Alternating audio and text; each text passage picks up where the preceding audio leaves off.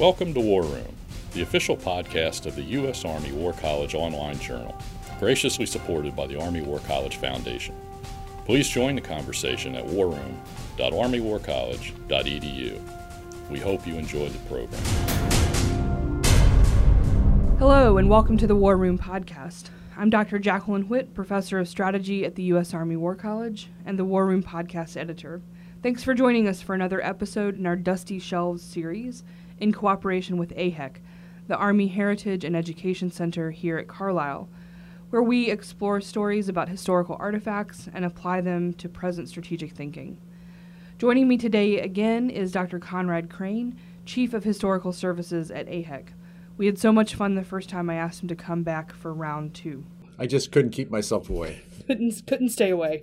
So as you'll recall, this series is produced in collaboration with the Army Heritage and Education Center and aims to elucidate strategic history and theory and its enduring relevance through a close examination of important historical artifacts and documents. And so today we're going to be talking about a genre of document that all of us who work for the military are familiar with, perhaps painfully so, the dreaded hand receipt. But this is a hand receipt sort of unlike any other, at least that I'm familiar with. So imagine that instead of signing for an office key or a new computer or even some other piece of very expensive equipment, that you've just taken responsibility for the first atomic weapon that's going to be used in combat, in war. So with that and this sort of epic hand receipt, can you describe, Con, the document for us? What does it look like? What does it say? And I'll note again, we're going to put an image on the post on the War Room website so you can see it for yourself. This is there's an interesting story behind the document as well. This is basically, like Jackie said, this is the hand receipt for the most of the structure of the Little Boy atomic bomb that was dropped on Hiroshima. The hand receipt actually was in the possession of Thomas Farrell, who was the deputy commander for the Manhattan Project.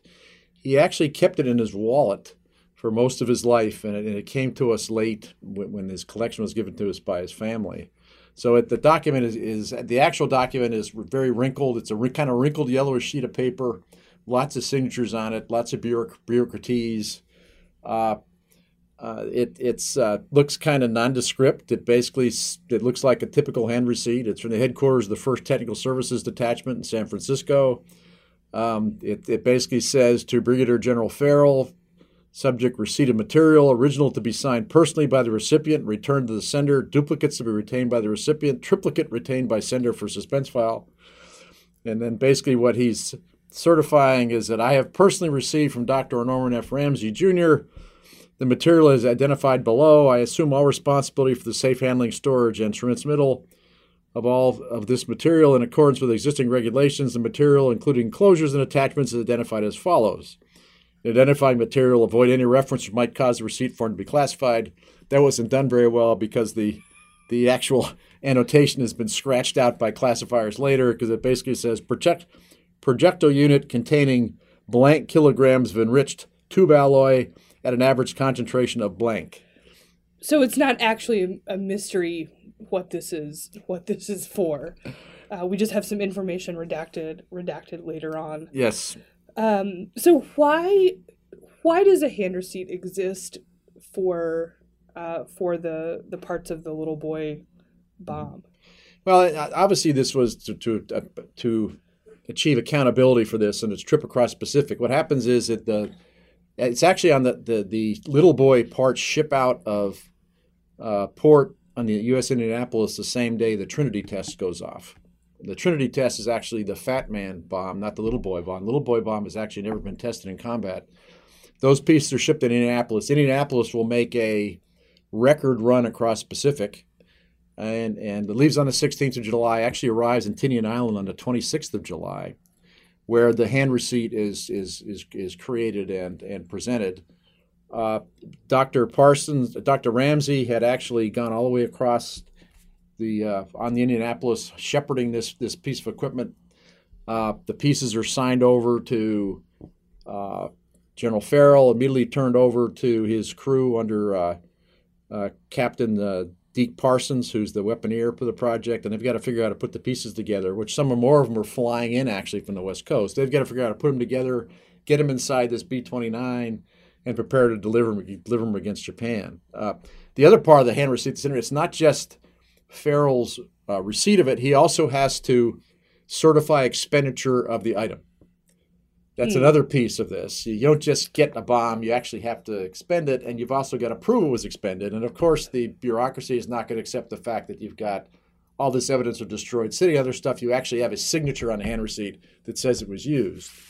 Just in case we had any doubts about what had caused that could have destruction, been, that's right. And somebody's got this like in the back of their truck, holding on to it for. Of course, Hiroshima could have been destroyed by some natural disaster or something, I guess. But anyway, so on the other side of on the annotations on this, in one corner it says, by direction of Fleet Admiral Nimitz, who was in charge of the Marianas, the expenditure of this item is approved. That was signed by his chief of staff on the morning of the mission. And then there's a little annotation from Parsons, who was the weaponeer, of course, like I said, who armed the bomb and verified its use. 6 August 1945, I certify that the above material was expended to the city of Hiroshima, Japan at 0915, 6 August. W.S. Parsons.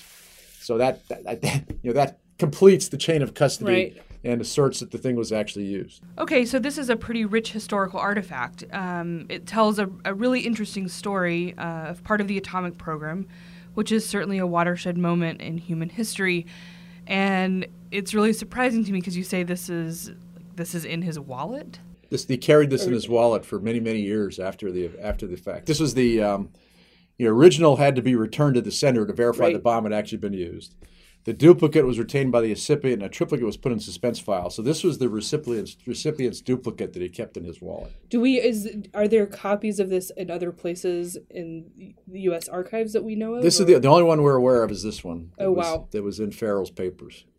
That's so even then, like sometimes I guess sometimes people know that they're a part of history, that they're a part of something, right, bigger than themselves and sort of like truly momentous in the history of humankind. And so I guess we should be less maybe more careful about what we throw out or what we keep. And another thing that Farrell did is he knew how important the document was. So he has another corner he has what he calls witnesses, and he went around and got signatures of the people he was working with on Tinian who are also involved in the project to kind of retain their names on the document as well. So he made this into more of a record than actually it was with a pure hand receipt. Right, a truly a documentary record of what happened that day and yes, how it came to be. So we know this has an important place in the atomic history of the United States, in the military history of the United States. Are there other reasons that you think the document is historically significant? Well, if you want to, you could call it a monument to bureaucratic inanity. I'm not quite sure why we need a hand receipt to prove that we expended an atomic bomb on a city, but at the same time, it does show Farrell's appreciation for the importance of it. I mean, they knew at the time how important this was. And there's all kinds of other little stories that come off it as well. You've got, for instance, this comes over in the USS Indianapolis, which drops off on the 26th of July. It drops the bomb off. Immediately, it heads back to Leyte for its next mission, is sunk by a Japanese submarine because it not only it didn't have any sonar, it wasn't zigzagging because nobody thought there was much of a threat. It gets sunk, about 1,200 people on the ship, about 850 get in the water. No one knows the ship is missing because they weren't. Everybody assumed it was going on to Leyte on its own. It was kind of a secret mission. There wasn't a lot of knowledge about it.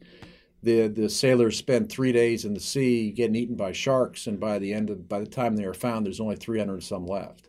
It's a pretty, you wonder what happened if that Japanese submarine had spotted the ship going into Tinian instead of coming out. History may have been very different. Yeah, that there are always these moments of contingency, right, where something could have gone a different way, or a minor event can have sort of outsized impacts on what happens later. I guess as a historian, I'm really happy that we have monuments to bureaucratic inanity because it leaves documents, right?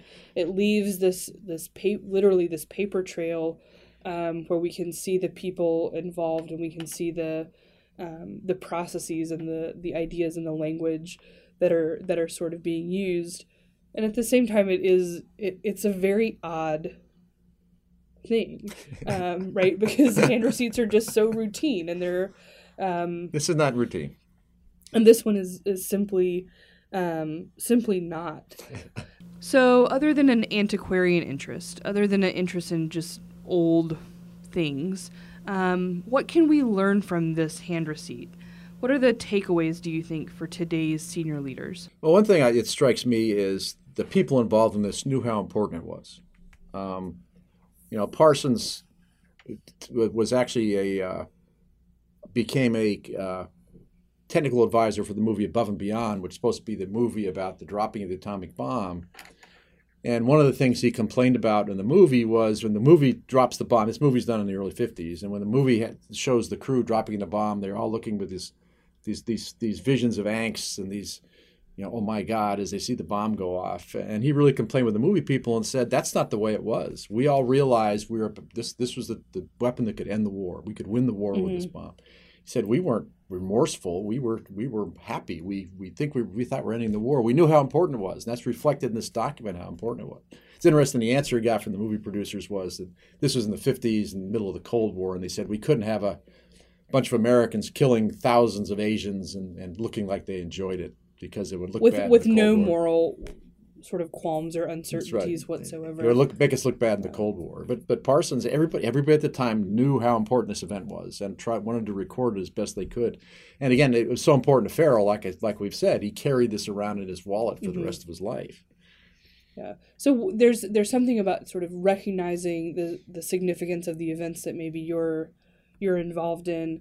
I'm reminded in today, actually, just in class, we talked about the sort of homo bureaucraticus model of decision making. And this, we often think about bureaucracy as being inefficient and slow and bad and a pathology that prevents good decisions.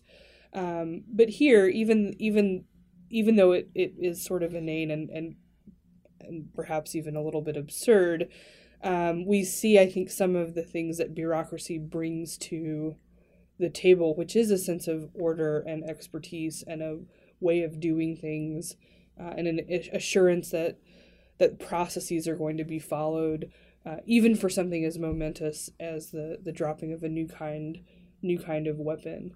And for those of us that have been involved with nuclear weapons and other forms, as I have with my early Nike Hercules background when I was a lot younger than I am today, it also is another sign of the care we take with these particular tools of warfare. I mean, it's still the same today. We all know the accountability for these weapons is intricate and detailed, and it's above and beyond what they are in a lot of other fields. Very much zero defects, and it was then as well. I mean, from the beginning, we've always known how important these weapons are and how dangerous they are and how much they'd be taken care of. And this chain of custody is another example of that. Right. We really took proper care of these very deadly items. Well, when we think about the sort of close call nuclear incidents in American history, especially, so many of them revolve around misplaced or misfiled paperwork or missed inspections or, right, sort of simple procedural and process-oriented mistakes that could have had